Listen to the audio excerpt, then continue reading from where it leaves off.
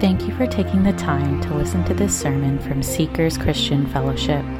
We believe that God's Word completes the believer, making them fully equipped men and women of God, ready for every good work.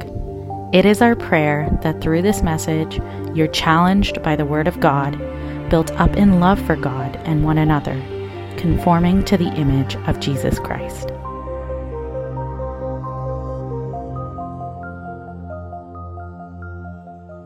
You know, technology is great. It's a lot like our faith. When it's turned on, it's effective. When it's muted, it's not so good. I reminded you last week or 2 weeks ago when I was speaking that having $1 million in the bank does you no good if you don't know how to access it. Having a faith but not understanding how to practice it, again, is next to useless. And we're given in this passage of Scripture knowledge of not only what it is that God has done for us in Christ, but how it is that we are to cooperate, to join Him, and to yield ourselves to Him. Everywhere you turn in the stories of the Bible, you will find an admonition, a call, an exhortation, an encouragement, an instruction, a command to be people of prayer. In the book of Chronicles, here's the instruction God gives when the temple is being dedicated, a place where we go to present sacrifices, a place where we go to repair broken relationship, a place where we go to offer our thanksgiving to God, a place where we would go to seek after Him. And these are the words that were given through the prophet, and he said, if my people, it's a question mark. Will they?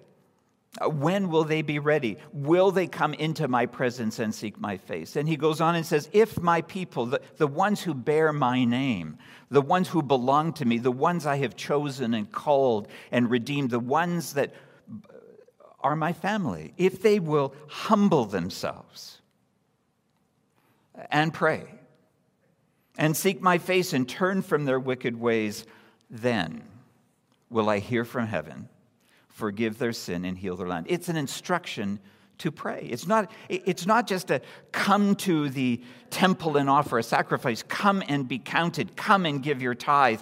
Come and sing. Come and worship. It is come and pray. Talk to me, seek me, find me, is what he's saying. That the heart of the faith of the Christian is not about the practice, although obedience is clearly the definition of our willingness to do what he says. It is that we will be people of prayer.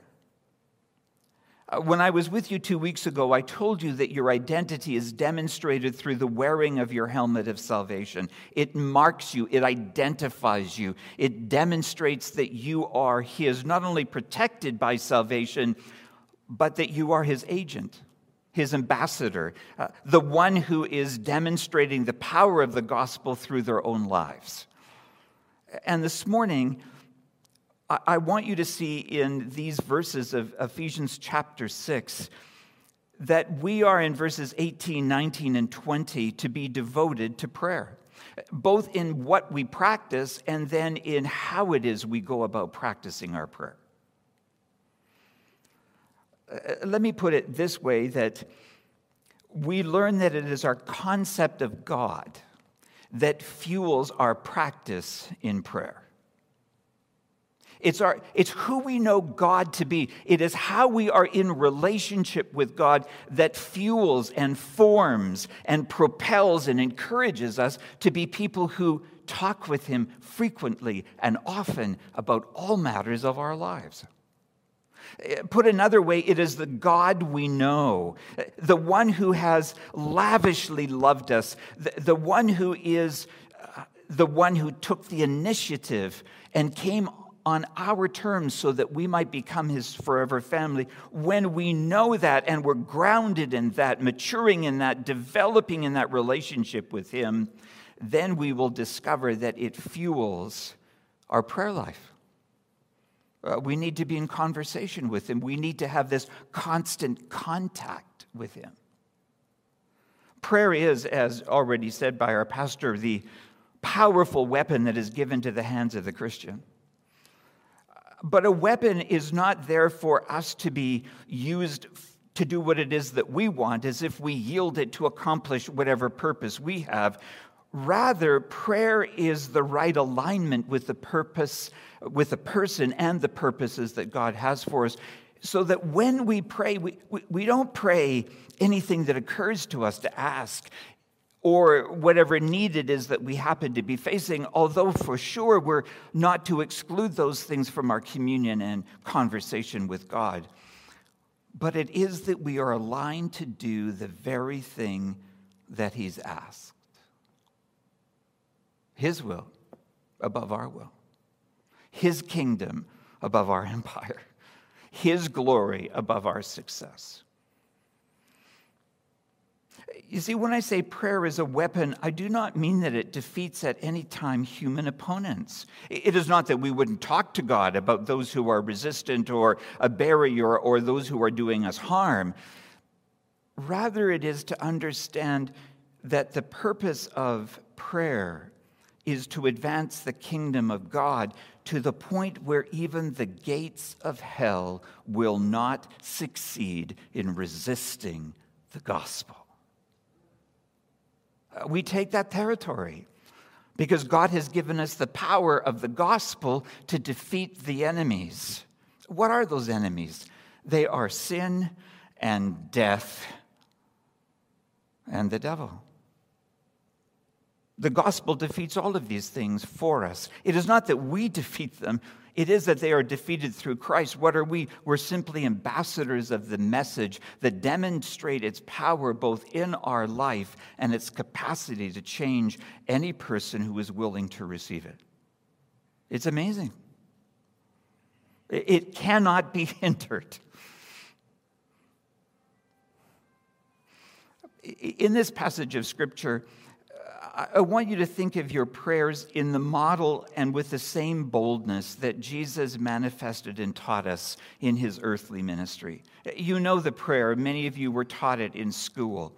Many of you have become familiar with it. But when we become familiar with a thing, we stop noticing it. Do you understand what I'm saying? For example, if I said, what was the color of the front door of the church that you walked into this morning? Would you know? Or would it be your best guess? You know how that is, that not only things that we're so familiar with, we might realize that we have said good morning to our wife and we actually don't know what she's wearing.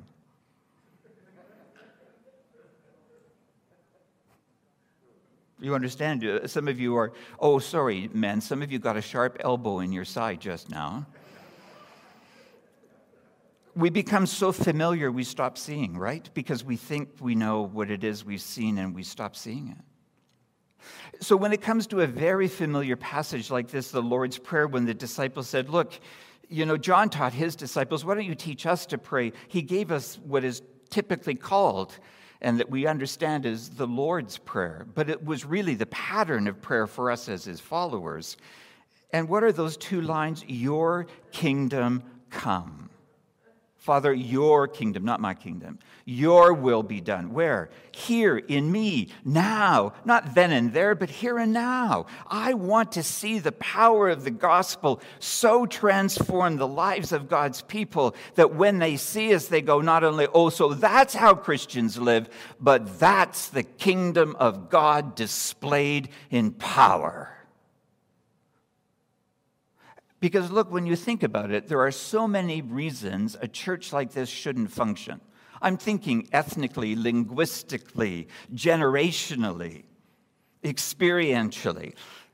There are so many things that could divide you, yet what is it that unites it? It is your faith in the person Jesus Christ, correct?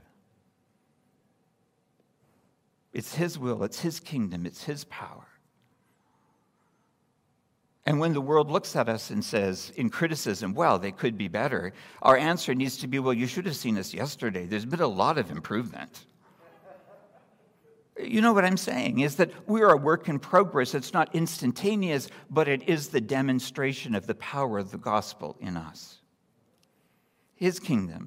And there are many barriers and impediments to prayer. You understand when I talk about what keeps us from praying that there are manifold things, but I want to suggest to you that I think the greatest barrier and impediment for us in prayer is that we do not know the God who's revealed himself to us as we should.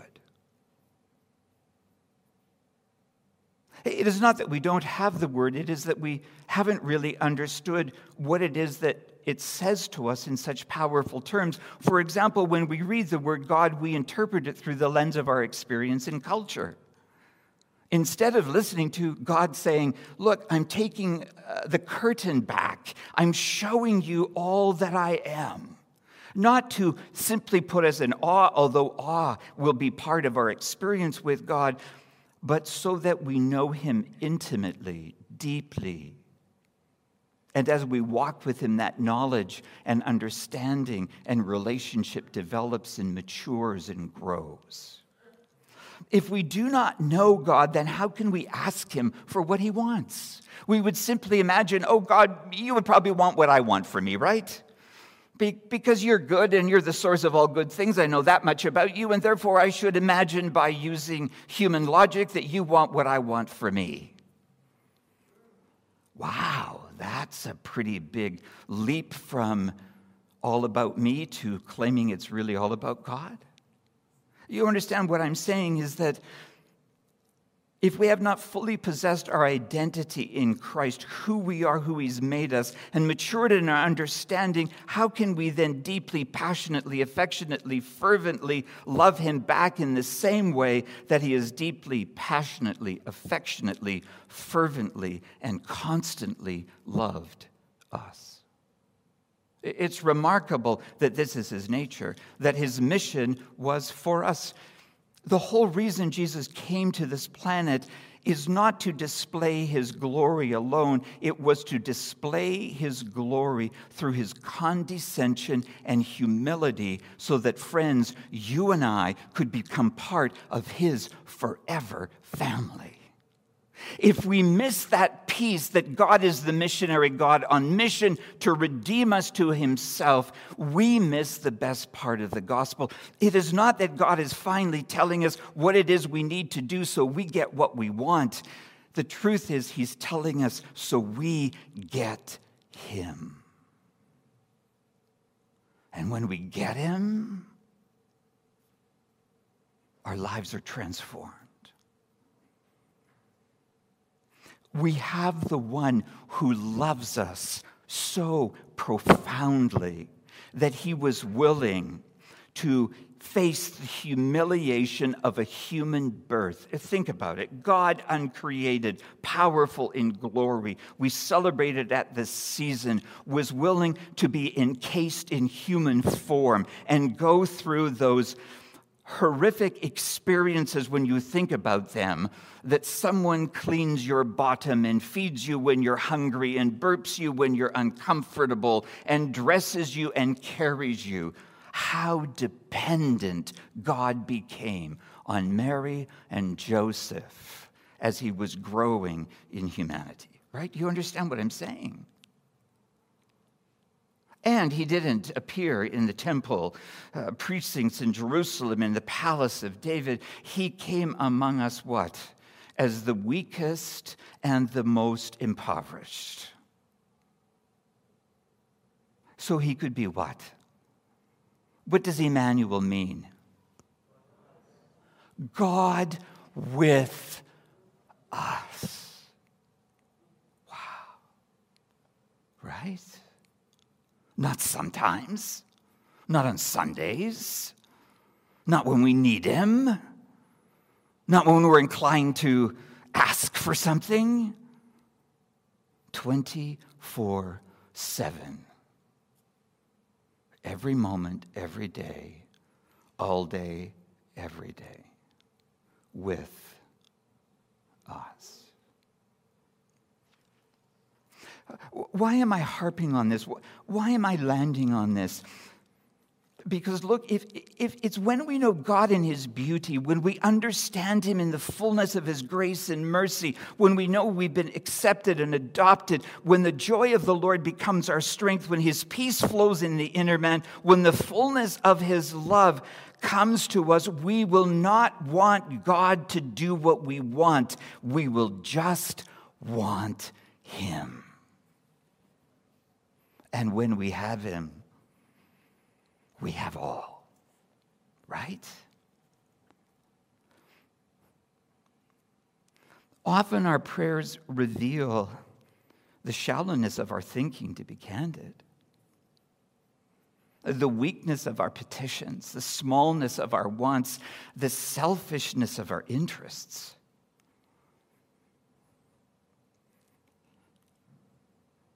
All the attempts that we might use to say, all right, God, here's what you said. This is what you want me to do. Do you like me now? Misses the point that God liked you when you were the least likable, the most indifferent, the most troubled and difficult version of you. He found his way to redeem you then. It's not about earning favor. It's about working out the favor we have. It's not about earning more so that we get what we want. Here's our problem. If we looked at Luke chapter 15 and understood that boy who's called the prodigal, who demanded his inheritance before his dad even died, it's an atrocity, and he took it and spent it on himself in wild, crazy living. We understand all that means. But there was a boy who left home but never left home. He was the older brother. And when the young boy came home, he was so mad. It's wrong. You're not supposed to give grace to the undeserving. As a matter of fact, you should give grace to the really deserving. That's me. When did you ever give me a party? When did you ever slaughter the fatted calf for me? And you know what the dad says? I have always been with you. What's he saying? You've missed the best part. Everything I have is yours. What are you talking about? I didn't give you a party. Do you see the problem? The son didn't want dad. He just wanted dad's stuff. How is it that we as believers can become so mired in life that we forget the awesomeness of being his children and fall into thinking we can control his blessing by our behavior, by our words, by our actions, so that we can get God to do for us what we really want? And God is saying to us, you nut, I have always been with you. You see, that's what our deep, maturing, satisfied understanding of God is, that fuels us to drop to our knees and speak to him about what it is that he wants done.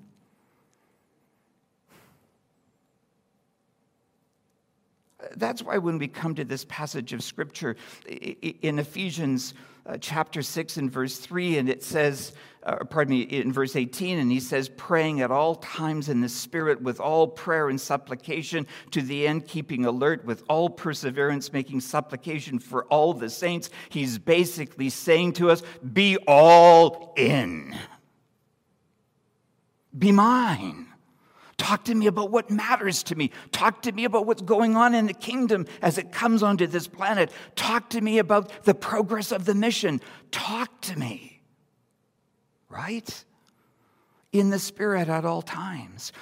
It's likely no surprise to you and I that Paul's application of what he wrote in this passage of Scripture is already modeled for us in an early section of Scripture. If you would just flip back into Ephesians chapter 3 and read a few lines with me.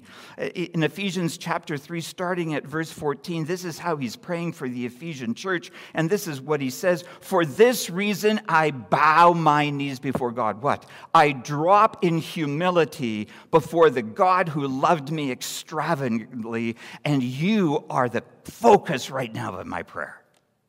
I'm talking to God about you, right? That's what he says. I'm praying for you. How am I praying for you? And he goes on, he says, from whom every family in earth derives its name. In other words, he's the source, he's the strength, he's the focus, he's the one that gives us our identity.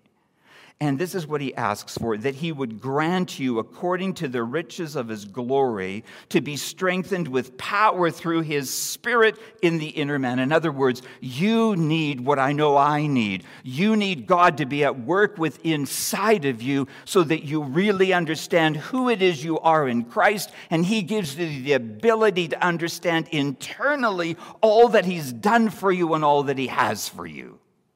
It's so easy for us, isn't it, to be pushed off that focus. He says that's how I'm praying for you, but it doesn't stop there. He doesn't say, not only do I want you to be strengthened in the inner man through his Spirit who's now living within you, but this is why, so that Christ may dwell in your hearts through what? Faith. And here's what we misunderstand about faith. We think that means I need to believe more, I need to believe stronger, I need to believe harder, I need to really work it up. Wrong. Faith is not about you. Faith is always in an object. It's what you believe. And you and I believe in Jesus. Right? So what he's saying is, I want you to be strong in the inner man. The Spirit is indwelling you so that you would be able to comprehend who Jesus is.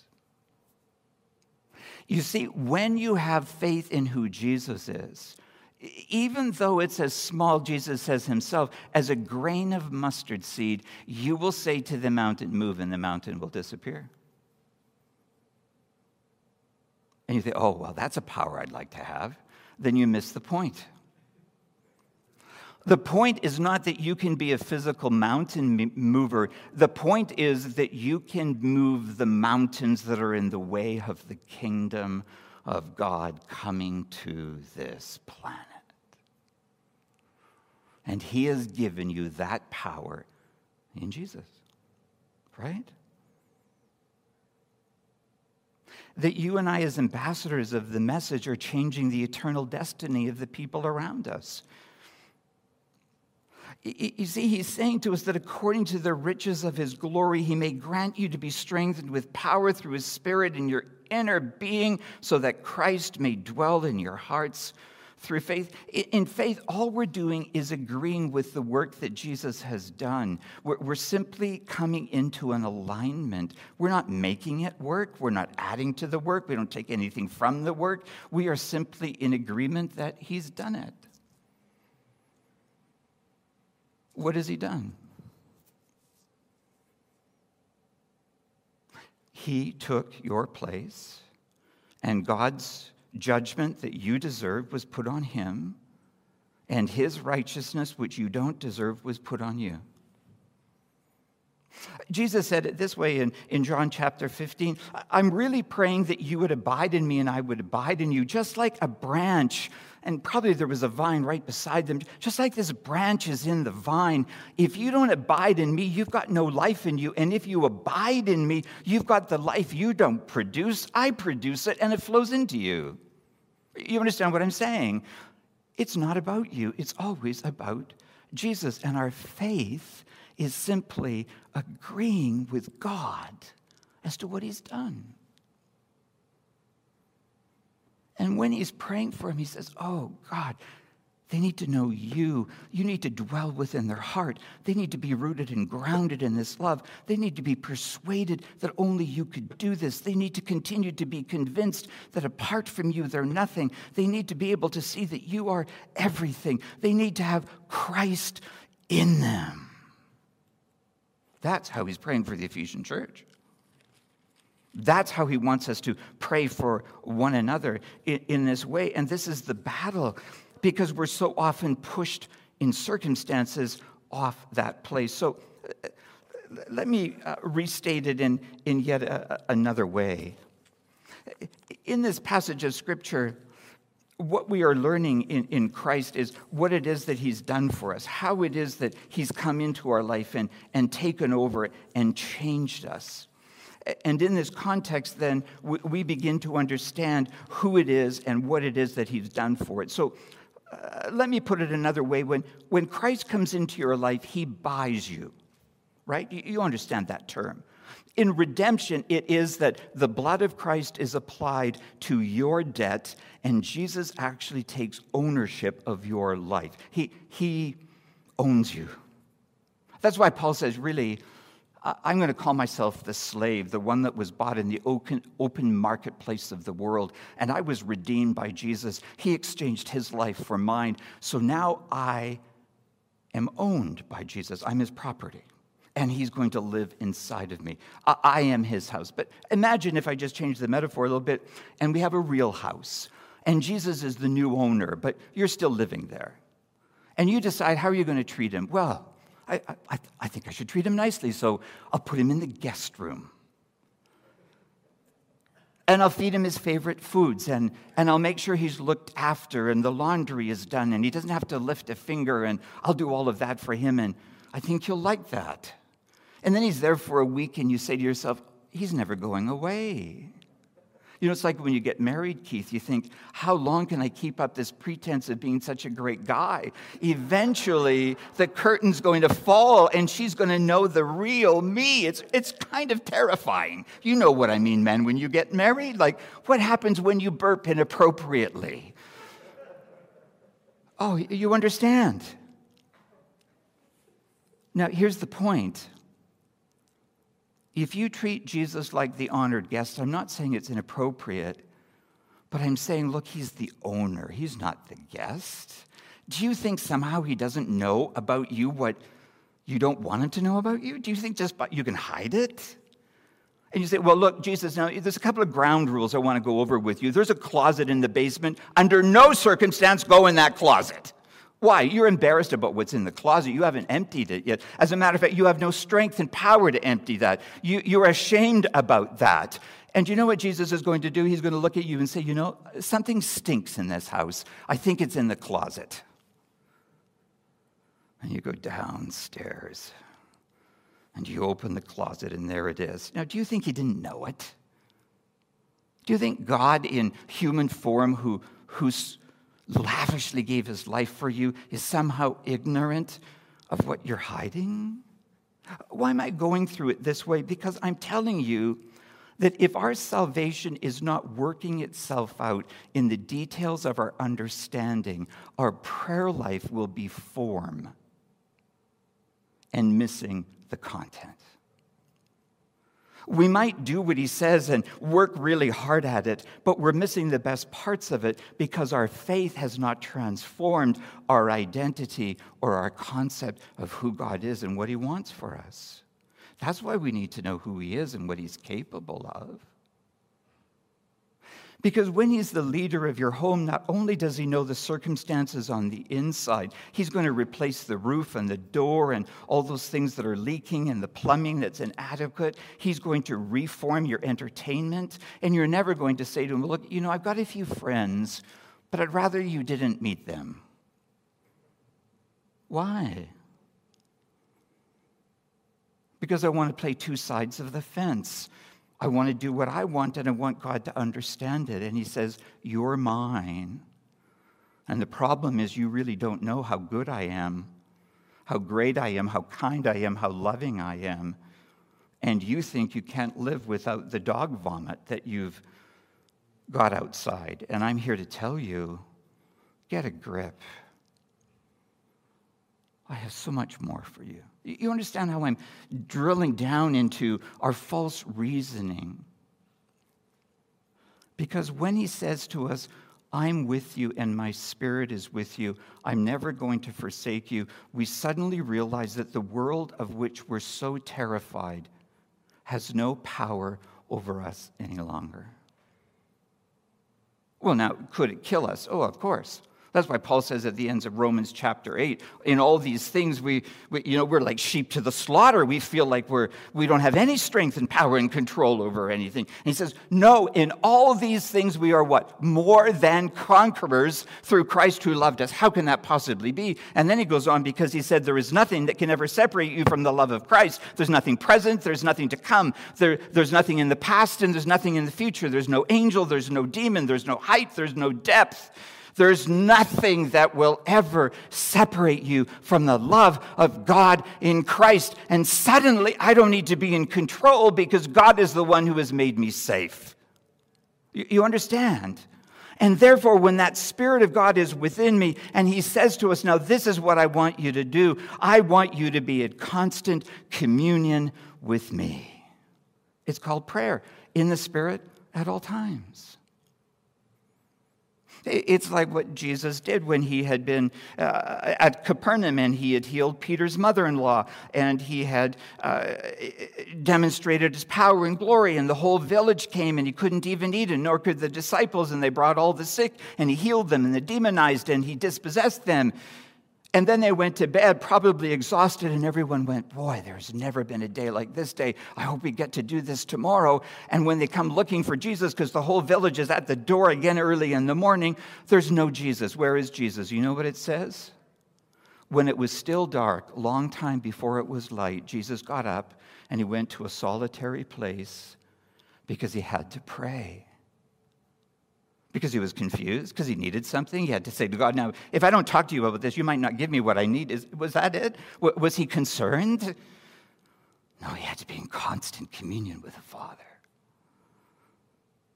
And so he gave up a few hours of rest so that he could go and speak with him. And the disciples said, man, you know what? They're ready to make you king of this place. This is so exciting. We've never ridden ministry like this before. Everybody wants a piece of you. And Jesus said, well, let's go to the next place because that's why I've come. Here's what I'm saying to you. When you walk with God and are filled with the Spirit, you will know the primary things that God wants you to do, and you will say no to everyone else's wonderful plan for your life. Because if you don't know your plan A, everyone else on the planet has a plan B for you. You understand what I'm saying? So when you pray in the Spirit, you will know what to say yes to and what to say no to. What is the distraction and what it is God wants you to do.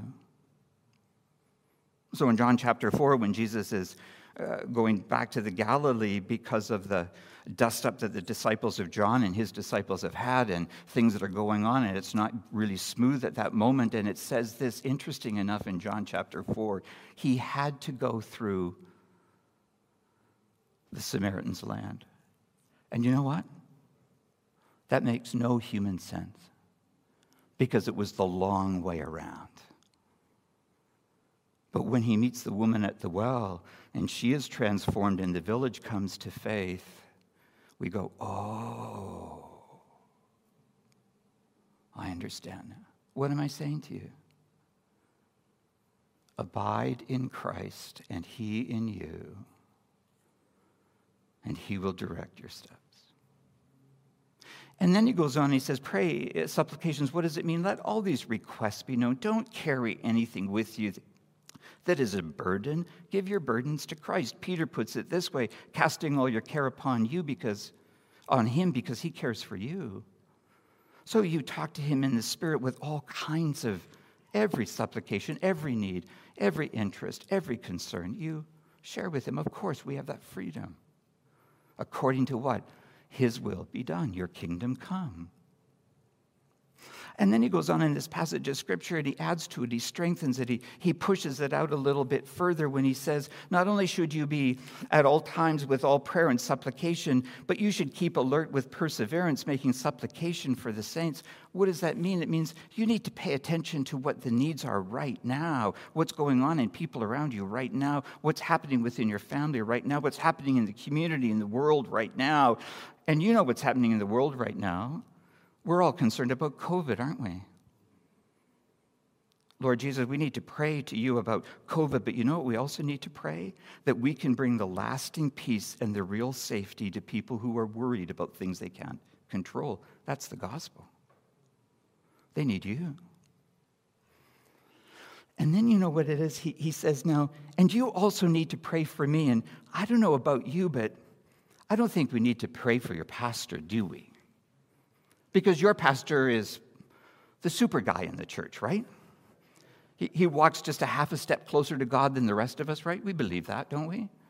Like, he's not going to have any discouragement. He can just shuck it off like water off a duck's back because he's so close to God. You know what I'm saying? I'm mocking a little bit, aren't I?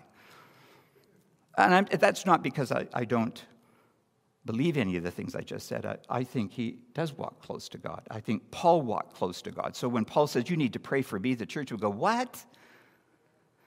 Well, he just prayed for them in Ephesians chapter 3, verses 14 onward, right? We read that. And then he says, I want you to pray for me. And we're thinking now, why do we need to pray for Paul? Well, he tells us why. He said, because I'm an ambassador of the gospel and I'm in chains. It's not going easy for me right now. And there's a few things that I really do want you to pray for me. The first thing I want you to pray for me is that I'll open my mouth with boldness. Because I don't know about you, but there's nothing like pain to make you quite self-interested and selfish as a person. I know this from personal experience in pain. I remember an incident when I was a young father. Donna and I were living in Kamloops with our 3 kids, and I went outside, and the neighbor had not cleaned up his fence, and there was a few of his posts on my side. He'd done some work and just left his stuff on my side. So I picked up one of the posts, and I threw it over the fence. And I don't know to this day how it happened, but it hit something, and it bounced back. And you know when something is coming at you, you usually put your hand up to stop it. And I did that, and it bent these 3 fingers back against my wrist. At that moment, I didn't care I was a pastor or a father or a husband. I was just in agony. Now, by God's kindness and intervention, I didn't use any bad words. That was a good thing to look back on. But I can tell you at that point, with 3 kids running around me, I was not a dad looking after them. I was a hurt man looking after me. My point is this. There is nothing like pain, discouragement, and disappointment to take your eyes off Jesus and put them on you. And to ask all the questions like John the Baptist asked of Jesus when he was in prison. Remember what he sent his disciples to say? Go and ask Jesus, are you the one, or should we ask for someone else? Nothing like pain to cloud your views, right? And what did Jesus say? Well, he said, well, go and tell him that you've seen all the miracles. In other words, look, the demonstration of who I am in relationship to God is evident. Let it speak for itself. I'm the one. He's saying, I don't want to be in prison and stop being bold. I don't want to be in prison and go, you know what, if I speak the gospel, it could go worse for me. I think I'll just take a pass on this one. Instead, what did he do? He wrote as Ephesian church prayed for him, he wrote the book of Philippians. And he said, now I want you to know how it's gone for me. In other words, he's saying, wish you were here. It's incredible. I have a fresh audience of the gospel every time they change the guard. It's incredible. That's what he writes. Because I think the church did what he asked. And he said, not only do I need to have the boldness, but you know what? I need the right words every time I speak. And this is what he's saying about the gospel. Not only is the gospel a body of truth that all of us can memorize, we need to use words and language that the people we're talking to understand. We need to use the right word pictures that connect with a person who's either resisting what we're saying because they've got a wrong understanding of it, or interested in what they're saying, and we want to make it clear. Ask that I'll have the right words. Right? Pray for boldness. Pray for the right words. And pray for me because I'm in a difficult situation. I'm an ambassador with limitations. Now, when you think about that, you realize how to pray for your pastor. You realize how to pray for the elders. You realize how to pray for your spouse. You realize how to pray for your children. Because they're all facing circumstances that will take their eyes off who they are and who God is and shrink them down to getting by instead of wearing the armor and going to fight. This morning, you might be here. You might be what we would call a seeker, someone who is interested in who God is and what it is that he's done. And I'm hoping that as I've been speaking to you, that the first thing that you would understand in terms of application is that God loves you. More than you will fully know, but enough that you can already respond. You might not know everything that you want to know, but you know this, that God so loved you that in this Christmas season we celebrate he sent Jesus to be yours. That's enough. Let me encourage you, it's enough. Start the journey. He'll start filling in all the blanks. The second thing I want you to consider is, do you know who God is and what he's done for you? But have you closed the book on understanding all of who God is? Have you stopped maturing and growing? Do you need to go back and understand, as Paul wrote, and he put it this way, I want you to know together with all the saints what is the height and depth and breadth. What I want you to have a 3D picture of the love of God that is overwhelming and saturating and in you. What is he saying? That when you are deeper in your knowledge of who God is, you'll be more powerfully effective in praying for what God wants. And you'll be in alignment with it because you will want what he wants. You know what's amazing about this in marriage? I want to tell you this little story as I'm closing in this application. When I got married, I added my wife to my life. I'm embarrassed to tell you that, but I added her. I didn't think about a new us. I just thought about an extended me. And she was going to be part of my life and fit in very nicely. But I want you to know she came with her own opinions. And they weren't always mine. And we had lots of things to continue to figure out. And one of the things I know that I said in sort of a magnanimous gesture to Donna, let's go camping. But what I didn't know and had never experienced with Donna, we never talked about vacations when we were dating. We just talked about the here and now and that kind of thing, and ministry and goals. And so she said, well, okay. I knew she was less than excited. And I discovered that she had one camping experience with her parents. They bought all the equipment. They went camping. It rained every single day. They made a vow before God in heaven that they would never camp again. They came home and they threw all of their stuff in the trash and they never camped again. So you can imagine I'm climbing an uphill battle with Donna. And she says, well, I kind of would like to go to a hotel. I'm thinking, that's really expensive. We could go for one night to a hotel and 2 weeks camping. Now, she was really gracious. She came with me, and honestly, she would tell you, I looked after her, so it made her life much easier than she thought it was going to be camping. I'm not perfect, but I did that thing right. And then I want you to know this. I have learned as we have navigated life together, I do some of my best camping at the Hilton. And that's not just because a happy wife is a happy life. It is because I have learned to enter her interests, and she mine. And I've got the better part of the deal. And I know this in marriage, when you think you've got the better part of the deal, you did. Meaning, you wake up thanking God every day that you have a person in your life that is so good for you. You understand? Bridge that into your relationship with God. I was such a mess without you.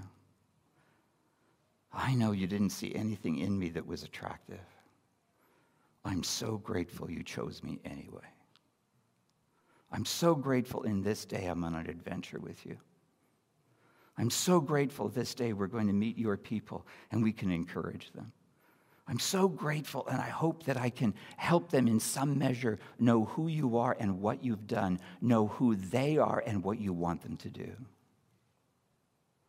I'm so grateful that in this morning, your steadfast love has not ended yet. Your mercy is new every day, and that you will be faithful.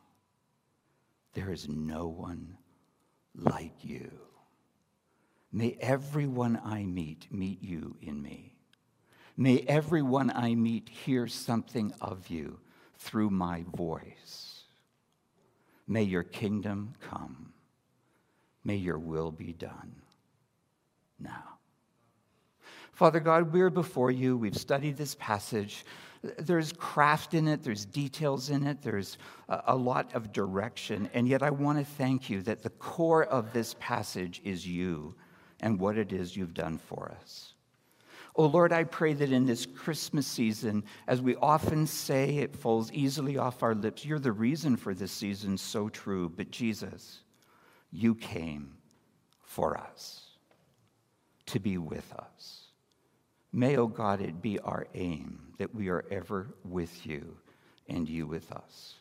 For the glory of Jesus and the good of his church, we pray.